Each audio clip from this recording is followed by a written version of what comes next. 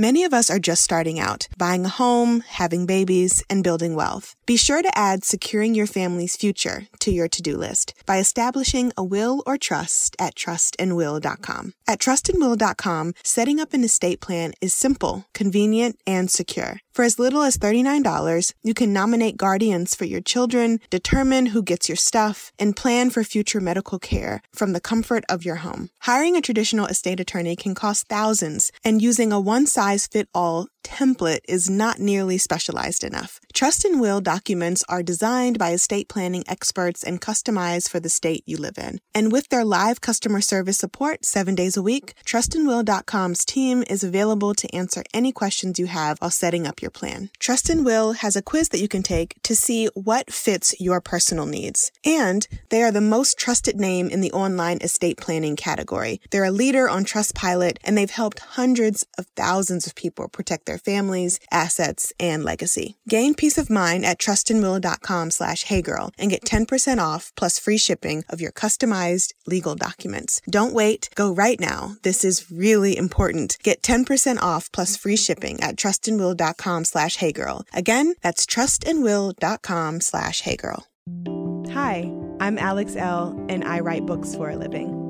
The Hey Girl podcast was created with sisterhood and storytelling in mind. Hey girl. Hey girl. Hey girl. Hey girl. I'll be sitting down with some phenomenal women to discuss love. I believe we grew distant out of love of some type, like, I don't want to hurt you. Loss. Really don't know what's going to trigger that feeling of grief in any moment. And a topic very important to my work, self-care. I'm holding on to this self-care with every ounce of me. Join us as we journey through sharing together. Hey everyone, it's me again, coming back at you from my closet in Maryland. I haven't gotten back in the studio yet to start recording season 3. I am home with my family enjoying our new baby girl. But we are going to be sharing some of your favorite episodes from Hey Girl seasons 1 and 2. This week, we're revisiting Seleena on mental health. Dr. Seleena Smith sits down to discuss mental health with me in the prison system. And as we're walking through 2018, I thought that revisiting some self-care and mental health chat would be beneficial for everyone. So I hope you guys enjoy this rebroadcast of Seleena on mental health. Hey girl. Hey girl. How are you today? I'm doing wonderful. How are you doing, Alex? I'm doing well, Seleena. I'm so happy to have you on the show. This is going to be a really great conversation and topic, so I'm very excited. You're our first guest for season 2, so yay for that. Yay. Thank you. Thank you for having me, Alex. Of course. It's such an honor. Of course. Oh my goodness, of course. So I want to kick off the show by telling the listeners a little bit about you. So I'm going to hand over the conversation to you just so you can give us a little background about you, your line of work, and your life walk. Okay. So my name is Seleena, and I am a doctor. I have my PhD in counseling psychology, and I work in a women's prison. And that's kind of crazy when I think about it because it was nothing I ever set out to do in my life, but it's been one of the best decisions I could have ever made for myself. How long have you been at the women's prison? I'm going on a year and a half now. Oh, so it's fairly new.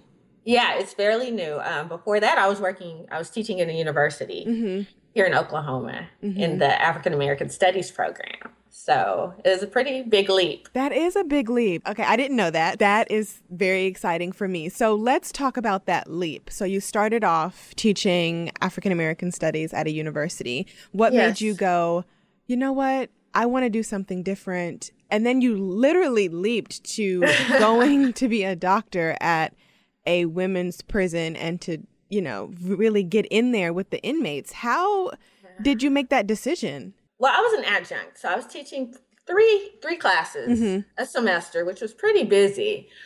But I just felt a void. I didn't go to school to become a psychologist or anything. I originally went to college. I went to Howard in D.C. to become a school teacher because I've always wanted to help, to serve people. Yeah.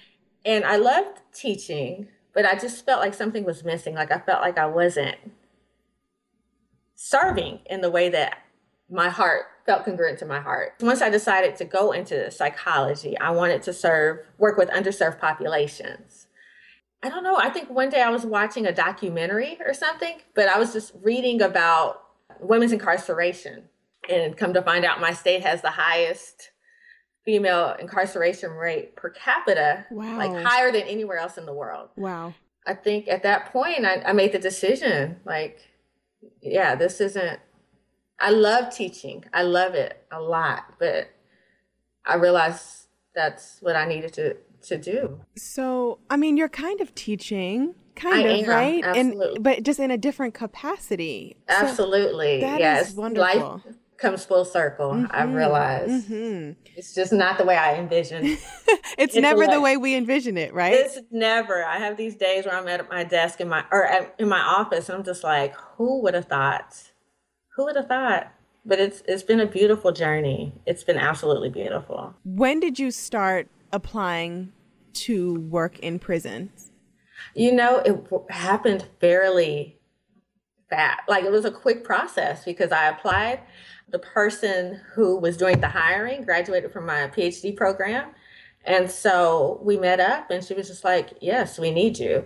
And so come to find out, the facility I work at had no women of color in mental health. And we already know what the population looks like, right? A disproportionate amount of women of color. Right. And I'm the youngest woman on staff as well. And so it just, I mean, once we met and talked, she made it happen pretty quickly, my boss. I knew it was meant to be because there were no obstacles. Like, my background check came back really faster than usual. Like, everything fell in line. It's almost like it was meant to be. Like, you made that decision and it was just divine. Absolutely. Absolutely. And I have days, I mean, it feels like every day there's something that reminds me that this was meant to be, that it was divine. Whether it's something that, you know, one of the ladies come in to talk to me about, and it's just like something I've dealt with in my own life, or something that I've been, you know, it's every day I have a reminder or something to just let me know I'm where I'm supposed to be. So what does a day in the prison look like? What does a day look like, Alex? There is never a dull moment. There's never, every day is different, but it's from beginning to end, from the moment I step foot on the compound to the moment I leave. It's constant. People calling me, inmates just walking over, because I work on the mental health unit, which is like inpatient. It's the more severe end of the mental health spectrum when you think about, you know, mental illness. So I work on the mental health unit now. And so I even have women who are still general population constantly coming over to me. Last week was probably one of the craziest weeks I've had, because we had 2 women cut themselves. Like, Monday, we had a woman on the unit cut her wrist. And then on Friday, I had another woman cut her throat. Like, I mean, and they're both fine. They're both they're okay. It's just one thing after another, crisis after crisis after crisis. And then I have those good moments where, you know, I just have someone come and talk to me about transitioning to prison. And I'm like, you know what? It's a good day. How do you compartmentalize? Because I am an extremely sensitive person, right? So I don't think I could ever be anybody's doctor or psychiatrist or psychologist, because I would sit and I would just cry with them, you know, because it's so difficult. Specifically, I imagine it's difficult when women, like you and I have talked about this on the phone, like they know they're not going home, right? So how do you, as a doctor, compartmentalize but still are able to empathize with your patients and, you know, give them as much comfort as you can? Well, I mean, first of all, I'm pretty transparent, and I make sure that I'm authentic. So if they're sitting there talking to me about something that moves me, I don't mind shedding tears. Like, I'm not sitting there weeping, but, you know, I let them know that I'm being moved by what they're saying, because I want to be present and I want to be authentic. And I think that really helps my relationships with the women. But I've had days, Alex, where I've walked to the parking lot and sat in my car and cried, just because I've been so sad about what a lot of them have to deal with, or just frustrated with the systemic aspect of my work. But I do. I have a good drive home. I have about a 35-minute drive home. And I find that is really important at the beginning of my day, going into work to get my mind together, and also driving home to kind of just let go of a lot of stuff. So yeah, I'm definitely moved. I have days where I'm just pissed off because a lot of the women are in for nonviolent drug charges. There's no reason why they should be serving 25 years. Wow. For, what they perceive to be, distribution or, a lot of them have taken charges for their husbands or boyfriends or, other people in their lives. So it's frustrating. Those are the moments where I'm just really upset, and I have to, exercise and do things to really make a conscious effort to let go of stuff. So self-care is really important. Yes. In this job. Very important. So let's talk about that. Let's talk about how the doctor treats herself to self-care. I mean, you work in a very high emotional triggering job, and your duty in your work and in your life walk, because you mentioned it earlier that you want to serve, right? So your duty in life is to serve, is to serve, is to serve, is to give, is to give, is to give. So how do you pour back into yourself as a literal, like you're a giver all day, every day. So how do you pour back into yourself with your line of work? So before I even answer, I was prepared for this question because I listened to your podcast. And I had this internal discussion, Alex, like, am I going to be honest or am I going to just I'm going to be honest. So good. Honestly, and I think the important thing about this podcast is that it allows us to see that we're more alike than we are different. Like there's so much commonality in us. Mm-hmm. And one thing I struggle with is self-care, Alex. Like the doctor, I'm like one of the biggest hypocrites. I laugh all the time because that's what I'm constantly preaching to the women. Yeah. Like, you need to take care of yourself. You need to make yourself a priority. But I do go overboard sometimes. I give too much and I deplete myself. And, because my work takes so much out of me, I do have a tendency to isolate myself in ways that probably isn't healthy at times. But what I have found is that this job has helped me to create better boundaries. I've done a better job of saying no outside of work, and even at work, but especially outside of work, because I had a tendency to still try to do everything and be everything to everybody in my life outside of work. And I realized I can't do that and still be able to sustain myself at work. I'm so blessed to have an amazing tribe. I'm so blessed to have a great circle around me. Mm-hmm. And so I find that spending time with them, or even just talking to them, even if I'm not physically seeing them, is important. I have 2 crazy dogs that keep me on my toes and keep me, grounded in ways that I need to be after work. Yeah. But self-care is something I struggle with. Music is an important part of my life. Finding balance has been a challenge for me. Yeah. So I definitely need to do better, but I have been able to find different ways, just reading, watching TV. Journaling is a huge part of my life. It just allows me to process my days and also kind of think about where I want to be, what I want to do in my life. Yeah. So how did you end up in Oklahoma? Or are you from there? Well, I lived here for a little bit growing up because I have family here. My dad is here. I have siblings here. And I also went to grad school here, my PhD program. So I was here for a while. 6 years for, yes, the PhD journal is quite lengthy. And I came back. I was living in Texas for a while, in the Austin area, and I came back. So what brought me back, in 2013, there was a really bad tornado here that affected a lot of people. And it was actually less than a mile from where my dad and my brother and their families live. And I realized when that happened that I've missed a lot of time with my family because of school and career. And so I moved here to be closer to them for a little bit because I have nieces and nephews that I love dearly. And I realized that at any moment, anything could happen. Yeah. So that's what brought me back. But I'm not sure how much longer I'll be here, Alex. Really? Yes. I love my work dearly, but I can't just be solely focused on career. And I think that's a common issue that a lot of us deal with, is that career versus personal life. And so I've found that my personal life is suffering a bit living here in a state like Oklahoma. Yeah. So I'm kind of opening up to finding out I don't know what my next step is, but Oklahoma, it's been a good chapter, but I'm thinking it might be wrapping up soon.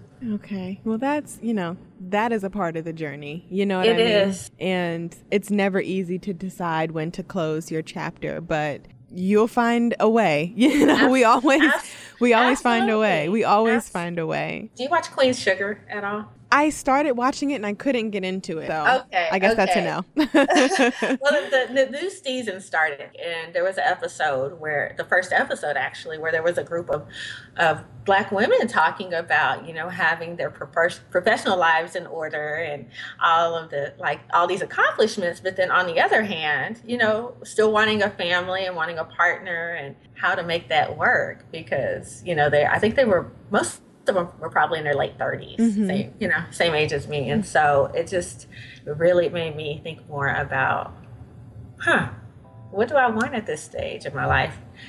Yeah. I love my work though. And so there's that push makes and pull, it tough. Right? Yeah. Yes, absolutely. I love Squarespace. They make AlexL.com look bomb. I have been a customer for years now, so having them as a sponsor for this show makes me thrilled. If you are unfamiliar with Squarespace, here's the deal. They inspire millions of dreamers, makers, and doers by providing them with the tools they need to bring their creative ideas to life. On Squarespace's dynamic all-in-one platform, customers can build a website, claim a domain, sell online, and market a brand. Simple, easy, beautiful. Their products combine cutting-edge design, this is so important, and world-class engineering, making it easier than ever to establish your online presence. Squarespace is perfect for people who are ready to make their ideas a reality, and for those who want those ideas to stand out. There is no other platform I would ever use outside of Squarespace. Just isn't gonna happen. I want you to fall in love with them too. So head to squarespace.com/heygirl for a free trial. And when you're ready to launch, use offer code HeyGirl to save 10% off your first purchase of a website or domain. Again, that's squarespace.com/heygirl and use offer code HeyGirl to send 10% off of your first purchase of a website or domain. Join me. You'll never have a more beautiful website. I'm telling you. I'm super happy that you've tuned into the podcast. Whether you're new here or a seasoned supporter, I want to stay connected. You can find me on the gram at Alex_L. And if you want something new to read, my new book, Neon Soul, is in stores now. In the meantime, make sure you rate and review on iTunes. And if you love the show, make sure you share with a friend. With your women at work, I know that you use my A Note to Self meditation journals with them. Do you guys have like a day where a bunch of them get together, or is it individual sessions? How do you find the balance to getting them to open up and to trust you, but also to trust the other women in their group? Yeah, that's huge. So for my journaling group, I was very intentional with the women that I put together. Okay. And they were all women that I've worked with individually. And I spent a lot of time thinking about just chemistry and life story. Well, I really didn't think that much about their life stories. I just thought more about who I knew them to be. And it was amazing. It was amazing to see them even when they first got together, because some of them knew each other and some of them really didn't. And what happened was they all had this common thread of being mothers who had lost their children at some point, and they were all struggling with forgiveness. So I think it was divine in terms of how they all came together.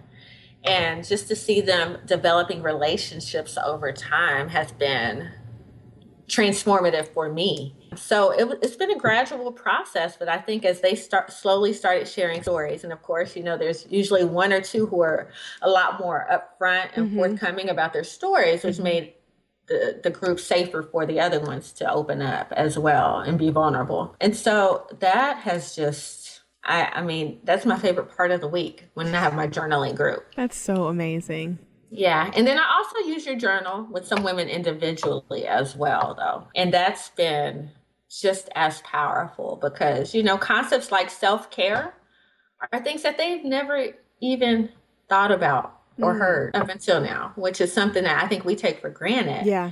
But they've been, you know, so focused on everything else. You know, a lot of them were just like a deer in headlights when I brought up self-care and how do you take care of yourself or self-forgiveness. Yeah. What were their responses when you were asking, what does self-care look like to you, or what does self-forgiveness look like to you? Some of them said, you know, I've never even thought about forgiving myself. You know, I just want X, Y, and Z to forgive me. Or I've been just so focused on, you know, beating myself up all the time. Wow. Self-care, I had to, I mean, Explain in the group, it. I had to explain Yeah. what that meant. Yeah. And then I realized also there's so much that I take for granted, being free, right? Yeah. Or quote unquote free. Yeah. I started using examples when I was talking about self-care. I was bringing up examples of things that they don't have access to. I know. I was just going to say, so self-care Right. for women in prison looks Right. very different from self-care for women who are not in prison. Yes. So, okay. So that's what I really wanted to touch on that. So I'm glad you brought that up. How are they supposed to grasp and attain and maintain their self-care locked up behind bars? A lot of it was me allowing them to tell me what, you know, once we actually talked through what it meant, they were able to kind of say, oh, okay, so maybe taking some time out for myself in the morning before, you know, everybody's out on the yard and just being outside and breathing and looking at the sky and just taking some time to just be in the moment. Yes, that's right. Yeah.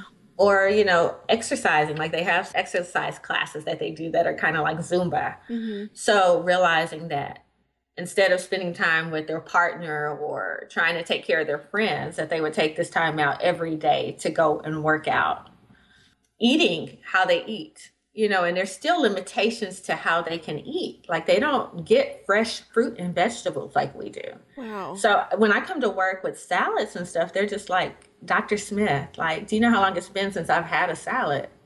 And that's, you know, and when you think about it, food affects everything. Absolutely. Your mental health, your physical health, like everything. And so, but, you know, making the decision to eat less junk food, even if it's not fresh food, they're eating less junk food. What do they get to eat? Oh my gosh. Like, it's so crazy, like, because I'm literally over here, like, with my eyes getting so full and watery because I just can't even. Yeah. And I still have moments like that. They may get, you know, hot links or bologna sandwiches, or on good days, they get hamburgers, or they may get something that's turkey with gravy. And, you Where know, are their but vegetables? Like, they don't like. The vegetables are usually like maybe canned green beans or peas or, you know, something like that. But no, it's unless they have the money to go to canteen and they may be able to get, you know, an onion or, you know, just something here and there. No, or a lot of their stuff is frozen, you know, frozen fruits and veggies. So I want to ask you something. Absolutely. Go ahead. A friend of mine, and this might be just me trying to get like a therapy session, but I'm going to ask you. That's what I'm here for. So a friend of mine texted me the other day and said, do you think that everybody is privileged in some way? And I told her no. And the reason why, and I went through to explain that just as a woman of color, right? I acknowledge my privilege as a Black woman, as a free Black woman, you know, not incarcerated, as a Black woman who has a steady income, who can afford, you know, fresh fruit and food, and who can pay my rent on time, and all of these things. I feel like those are privileges that not everybody has. Right. And she was asking me because she agreed with my line of thinking, and her sorority sisters were completely saying like, no, everybody is privileged in some way. And I was thinking, if you tell someone who's underserved or underprivileged that they're privileged, and I'm talking about privilege in the economic standpoint, not that you're alive and you get to wake up and you breathe, like, yeah, that's a blessing, and yeah, that's a privilege, but we're talking about from the socioeconomic standpoint, that everyone is privileged in some way, and you bringing up that these women, you know, when you have a fresh salad and they say to you, I haven't seen a salad in X amount of years, or you don't know the last time I had a salad, does that ever make you check your privilege? Every single day. Yeah, like, you know. And do you understand what I'm saying? Like, does what I broke down? I mean, I'm not really great at breaking those types of things down, but I just figure, like, yeah, I'm privileged, and privilege just doesn't just account for white privilege. You know what I mean? It accounts for privilege all across the board. So I wanted to see if you could touch on that and just let me know, like, how that makes you feel working in an environment where there are people who are very underprivileged and underserved. It makes me check my privilege every day in some capacity. You know, I have the right to shower when I want to. I have the right to eat when I want to, Alex. Like, even those small things, for me to tell, I have no right to tell them that it's going to get better. That never comes out of my mouth, because I get to leave every single day. Right. A lot of them are in there forever. Like, they're going to die in there. So Jesus, that, you know, how dare I have the audacity to tell them it's going to get better? So how do you soothe them?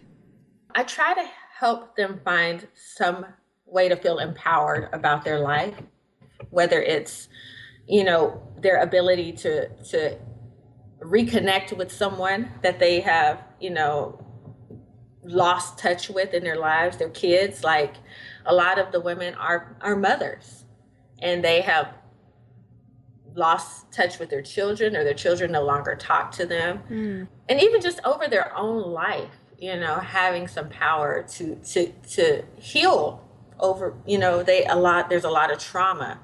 And so letting them know that, and that's hard a lot of days, Alex, to really get them to see, like, you have a voice, trying to help them find some aspect of their life where they have power. Yeah.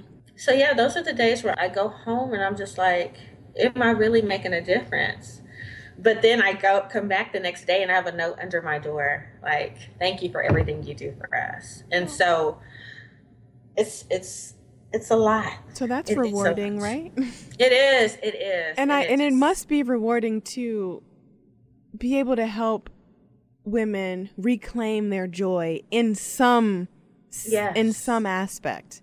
Yes. Specifically after they've been, you know, ripped from their families, or they've made poor decisions that ended them up in prison, or whether they're, you know, falsely accused or what have you. There's so many reasons why someone can lose their joy and lose their voice. What you're doing is, I've told you this before, is just absolutely phenomenal. I commend you for doing this line of work, because it's not easy. I mean, you said yourself, you're the only woman of color there. And I'm sure when you walked in and they saw you, they were just like, amen, like somebody, you know what I mean, who looks like me. Because even that gives people comfort, Alex, and a sense of family. Yeah. You know, when I first started, probably for about 2 or 3 months straight, I would have women coming to my office saying, we've been waiting on you. Oh. We've been waiting for you. And these are women who have been there for like decades. And so that speaks a lot to how long it's been since they've had a clinician of color, or someone who's been there for decades, to say, we've been waiting on you. Yeah. And I think another thing that helps me feel like I'm helping them is to help them recognize that the talent and the gifts that they have, because just because they're incarcerated, that doesn't take away who they are and what they have to offer. So there's so many brilliant women who I just think about the impact that they would have on the world if they were outside of those walls. Like artists, like lawyers, like there are women who are brilliant thinkers and writers and singers, and you know, it's just in servants. There are women who are just there to help other women grow, and helping them recognize that, and recognize that the fact that they're in prison doesn't take away the power of those gifts and the talent that they have. And helping them to channel that into the environment they're in is really important to me as well. Just speaking life into them and light, and letting them know who they are and what they have to offer, because they still have a lot to offer. Like, I love those women so much. They have really changed my life in such a profound way. That is just all the feels. Like, that's all I can even say. So we have a few more minutes before we have to wrap up, but I wanted to touch on the comment you made a few weeks ago when I spoke with you about women really being the backbone of families, and how we hear so much about men being ripped away from their families and being the backbone and all of that, which is true as well, but how you broke it down really shed a new light on that for me. So I wanted to know if you could touch on that. I've been listening to The New Jim Crow by Michelle Alexander. What I found is that it focuses on primarily male incarceration. And, you know, when you watch TV or you're watching a documentary, most of the time, I think 13th primarily focused on male incarceration as well. But what I realized working there is that when you take a woman out of the equation, especially in our communities, the whole system falls apart. Like, the children end up in foster care or, you know, in state custody, and they're often split up. You know, when we have grandmothers and mothers in the system, because a lot of times the grandmothers are the backbone.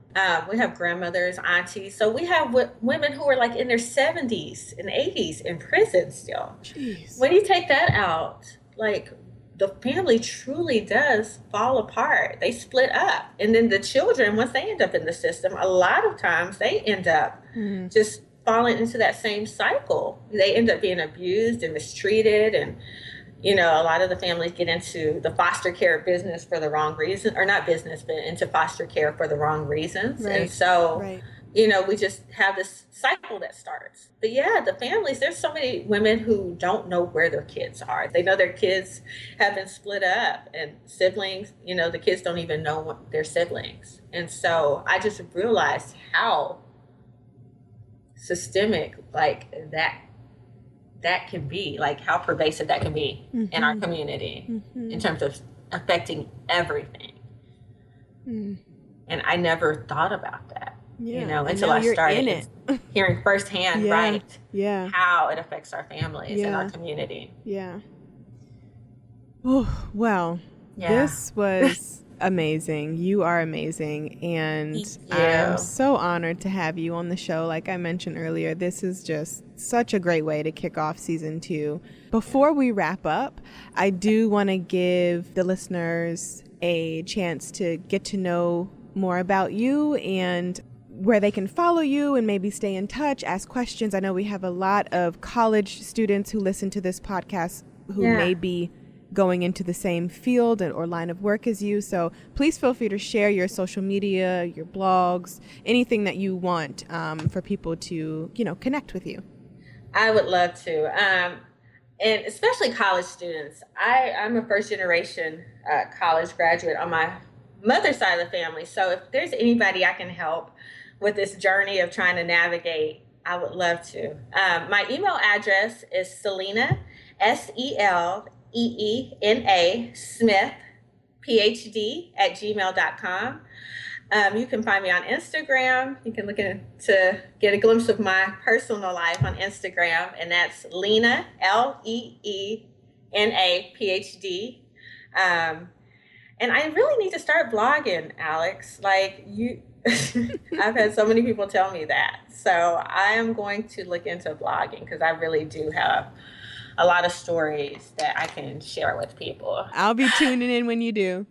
Please, yes. And I just want to take a second to thank you for all that you do for women, for our community, and especially for the women that I serve. You have changed their lives. Like, I have your books, and I read, you know, different poems and different things that you've written to them. And like I told you, your affirmations and stuff are on my computer, so they see them on my screensavers, and you have no idea how many people you touch every single day. Mm-hmm. So I just want to thank you for all that you do, and you've helped me tremendously over the past 3 or 4 years. And thank you. This was even before you knew me. So you're an incredible woman, and you're doing great work. So I want to thank you as well.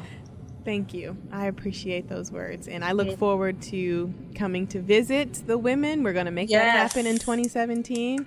Let's do it. And it's going to be great. So thank you so much. And thank you. I appreciate you. Thank you. I appreciate you as well. Thank you. It's been a pleasure. Talk to you later. All right. Bye-bye. Bye.